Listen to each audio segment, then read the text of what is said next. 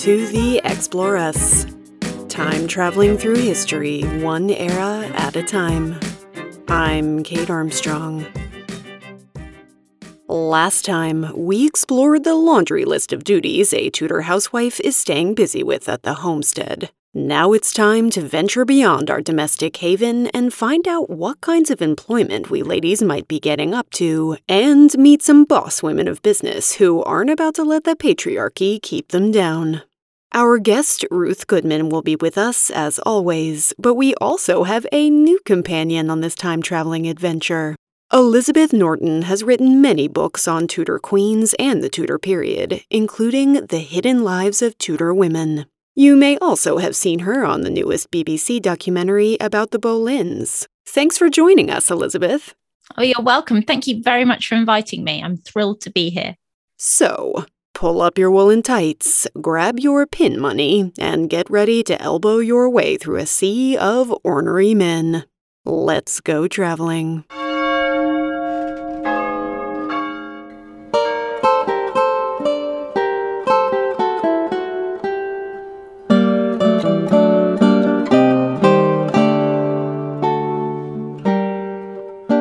Most of the work women can do and make money from is defined by the domestic sphere. If we have surplus ale, or spun wool, or cheese, we might sell it as a kind of sideline. But a lot of us are focused on the complex and serious work of running the home. Few of us are working in a public-facing professional capacity. That said, getting a job is pretty much a rite of passage for most Tudor youths.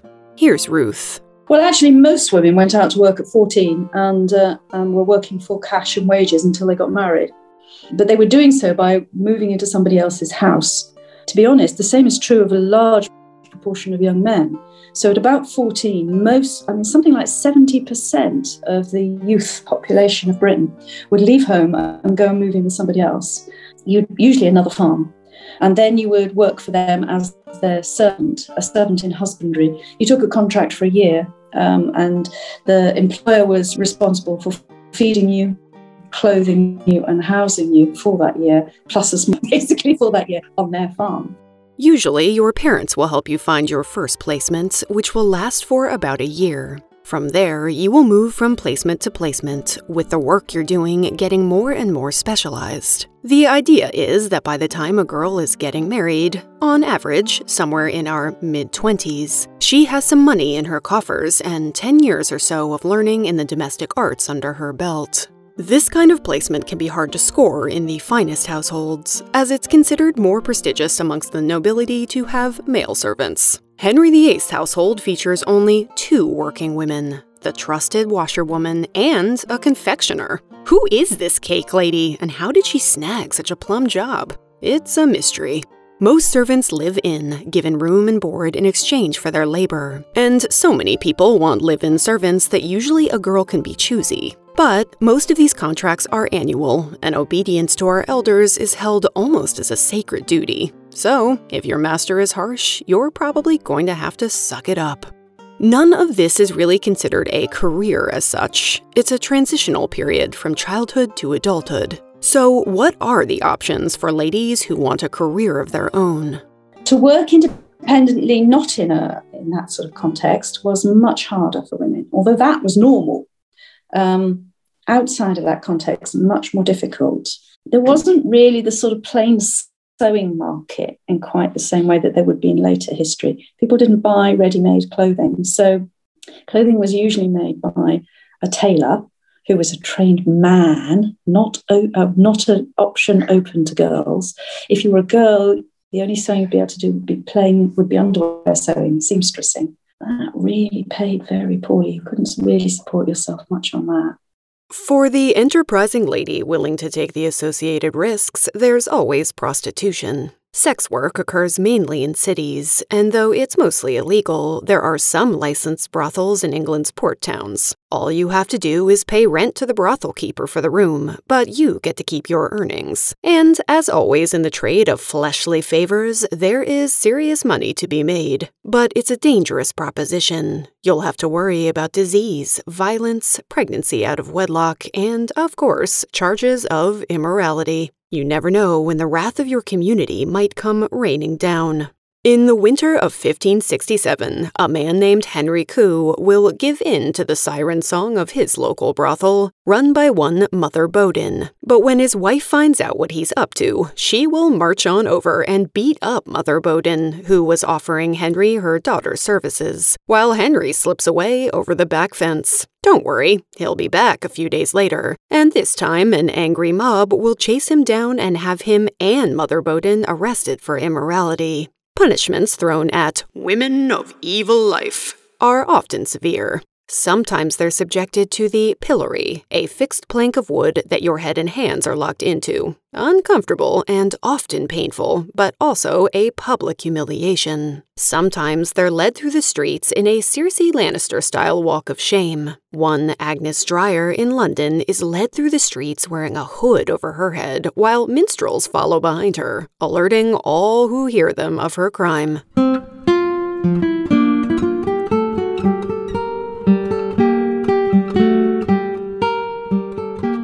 Sometimes a girl enters into a trade apprenticeship. Most of the ladies who find their way into this type of employment are orphans between 7 and 12, and this serves as a kind of fostering program. In return for serving faithfully for up to a decade, the girls get room, board, clothes, and training in a craft and the business. But there are governing trade bodies that make it really hard for a woman to run her own business. Many of the industries of the era have guilds, powerful bodies kind of like our labor unions, which set standards of pay and behavior and support families who fall on hard times. Very few of these trades explicitly say the girls can't become apprentices, but the records still show us very few of them. Yet there's one trade that seems to be dominated almost entirely by ladies. They're called silk women.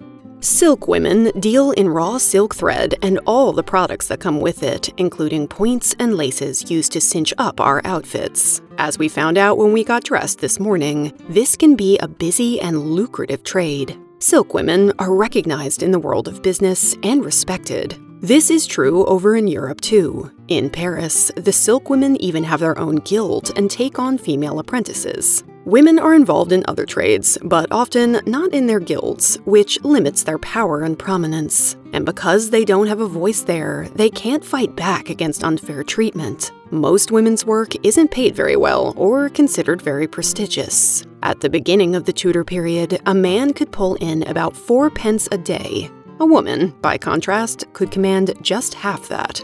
As the century goes on and Elizabeth I becomes queen, you'd think that opportunities would open up for the ladies, but it seems as if they only decrease. Sometimes there are overt attempts to force women out of a trade altogether. For example, the weavers of Norwich in 1511 gave this paltry excuse for why women shouldn't be allowed to buy wool and spin it for profit. They should not be of sufficient power to work the said worsteds, as they ought to be rout. Tell that to the woman who beats your laundry. Have you seen my arms? If women do join a guild, it's usually through marriage. But if your husband dies, a widow gets to stay in his guild on her own steam. Widowhood puts at least some of us ladies into a potential economic sweet spot. It gives us a kind of autonomy we didn't have before. But sadly, that's not true for all. Here's Elizabeth. When your husband dies, you pop back up as a legal person. You're now you can be sued. Now you can go to court and you can own things. So as long as you had a bit of money as a widow, you could have widowhood is really quite a liberating time for women. Poorer women, it's a nightmare because actually you've probably got children to raise. You need to pay for your household. In general, if they can, they remarry if they're poorer women, because having a husband is generally more beneficial socially and economically in the period. But if you've got a bit of money and you're comfortable enough, you actually being a widow is pretty much the freest time of a woman's life. Of the 70 widows who were left printing shops in their husbands' wills during the Tudor era, some 50 end up getting rid of them within 4 years, but the rest keep on running them, operating a business that they aren't technically allowed, or at least aren't encouraged, to run. In this way, we see a tenth of the publishing industry run by women. Widows particularly can run companies because they'll often inherit the business from their husband. And there are many examples of widows running companies very, very successfully. In the 1520s, one Catherine Fenkel, the widow of a London draper, took over the family business. She's a particularly fabulous case. She wouldn't have been allowed to join the Drapers' Company, and she wouldn't have been allowed to set up in business as a single woman. But she's obviously worked with her husband and just very seamlessly takes over. She engages her own apprentices. She runs her own sort of small fleet of merchant ships. She's very, very successful. In fact, she's still not allowed to join the Drapers' Company, but she becomes effectively a guest of honor. She's always at the top table at the Drapers' Company feasts. Every year they would go and borrow her silver plate from her house to make their table look grander. So she's a really influential figure, but it's quite common for widows to take over businesses and in many cases run them very well.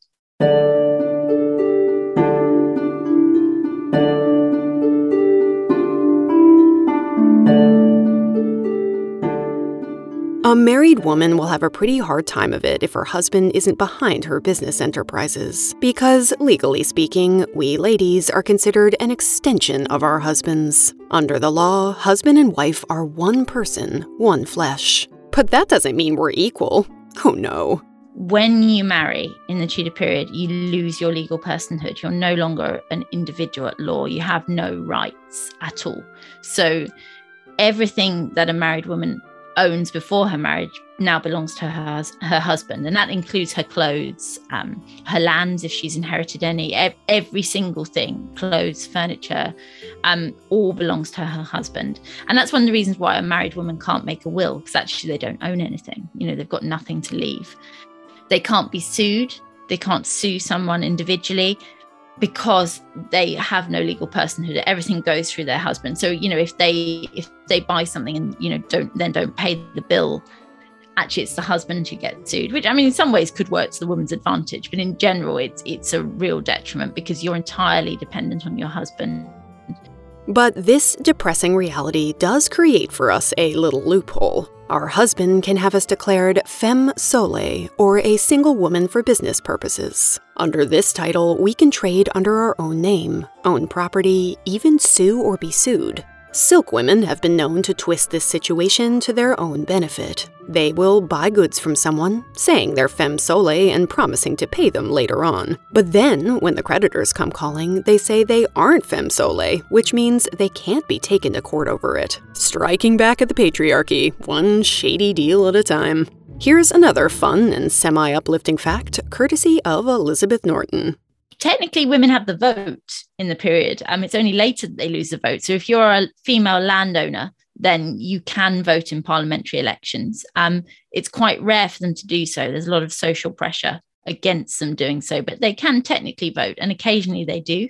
But what are our odds of starting our own business? If we never marry, it's unlikely we'll ever be able to raise the capital, and we don't have the business connections we need. If we're women of means, you might have a hard time getting out of making an advantageous marriage arranged by parents or other members of your family. Even if a woman is widowed, a man can treat her badly in his will, putting her in a really tough spot financially. Single women find it hard to get by in Tudor England. And people didn't like the idea of a woman being independent.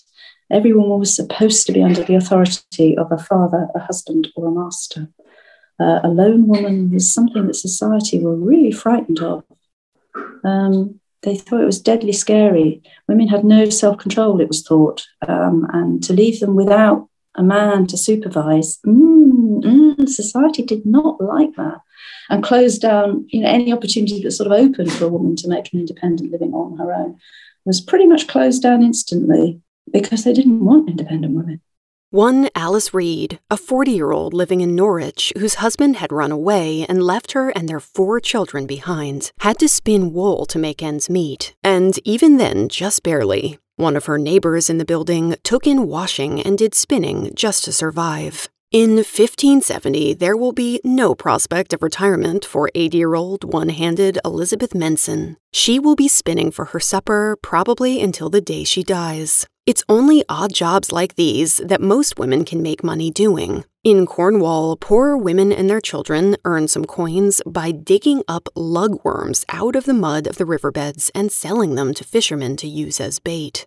Even, single women or widowed women who have their legal personhood, they still are very much up against a weight of patriarchal authority. You know, they can't become apprentices in the London livery companies, for example. They have lower inheritance rights. You know, they're not necessarily going to inherit the manor if they've got a brother. Many professions aren't open to them. So women are very much second-class citizens in the Tudor period.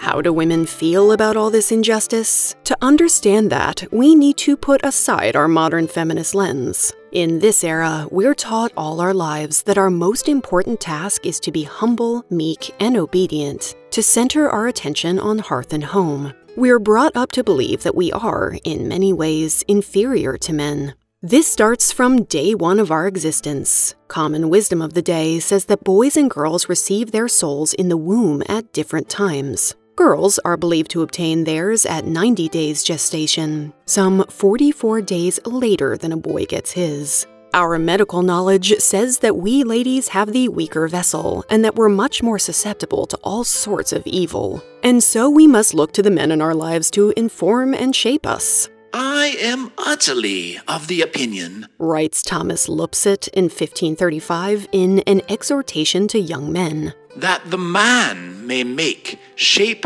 and form the woman as he will.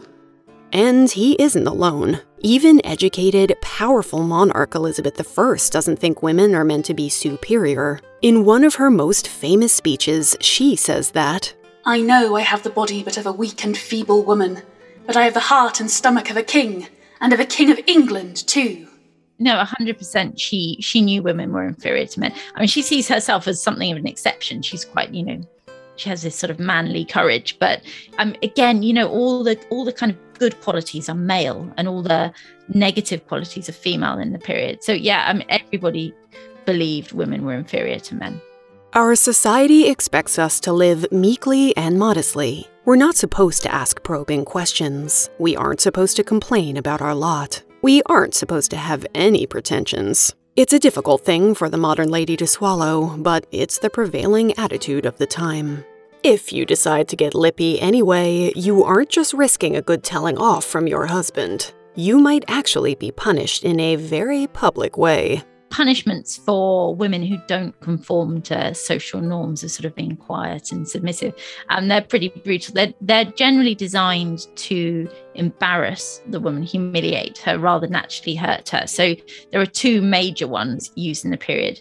The first is the scold's bridle, or the brank, and that comes from Scotland, but is starting to be used in the Tudor period. And that is this sort of metal frame that goes over your head, and it has a clamp that goes into your mouth and holds your tongue down. So it can stop you scolding, stops you speaking. We can imagine that being paraded around town wearing this horrible gag cage would be pretty humiliating for you and your entire family. A powerful inducement not to step out of line. More commonly, almost every parish would have one, is the ducking stool or the cooking stool. And what this is, it looks a bit like a seesaw or a catapult, and it's on wheels, and it will be wheeled to the woman's house, the offending woman, so the woman who has scolded or transcended some social norms. So it comes to the door of her house. She's then brought out and she's strapped onto a chair on one end of it, and then wheeled through the town, so paraded effectively. Everyone will be jeering, they'll be laughing at her. They get her to a river or a lake or whatever body of water they've got nearby, and then obviously they press down on one and they dunk her in the river, and they'll do that a few times. So it's uncomfortable, but it's not actually going to do her any harm. But the point of it again is it's so humiliating. You'll always be the woman who was ducked in the river last summer. It's embarrassing for the woman.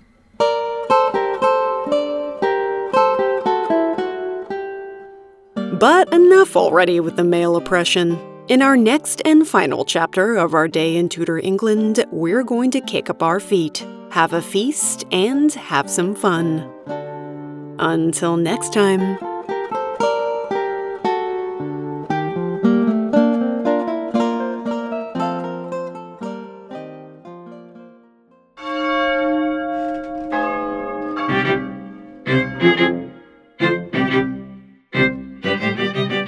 Thanks so much for listening. If you like the show, please tell a friend or leave a review wherever you listen. It really helps new listeners find it. Many thanks to Ruth Goodman and Elizabeth Norton for time traveling with us. You can find links to all their work in this episode's show notes, which you'll find at my website, theexploresspodcast.com. I'd like to thank some of my wonderful patrons who really do help me do what I do.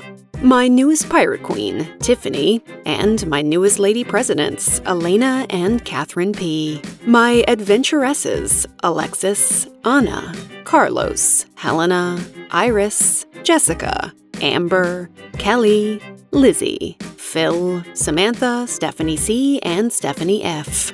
My boss ladies, Amy, Annabelle, Bethany, Bronwyn, Grace, Jessica, Sophie, and Julian, Michelle, Monique, Nuria, Rebecca, Sarah, and Tanya. My warrior queens, Lori and Avery. My newest Imperial Empress, Katie, as well as Faye and Whimsy Soapworks. And my Lady Pharaohs, the two lovely Courtneys and Mary Kay. Patrons get early access to my episodes, as well as exclusive bonus episodes, full interviews, contests, and more. To find out all about it, just go to my website. You can connect with me over on Instagram at The Explorers Podcast, Twitter at The Explorers Pod, or on Facebook. Music from this episode comes courtesy of guitarist John Sayles. Thanks to Mr. Explorers, as always, for my theme music and logo, and the following legends for their vocal stylings: Catherine Elliott, Jim DiBartolo, and Jordan.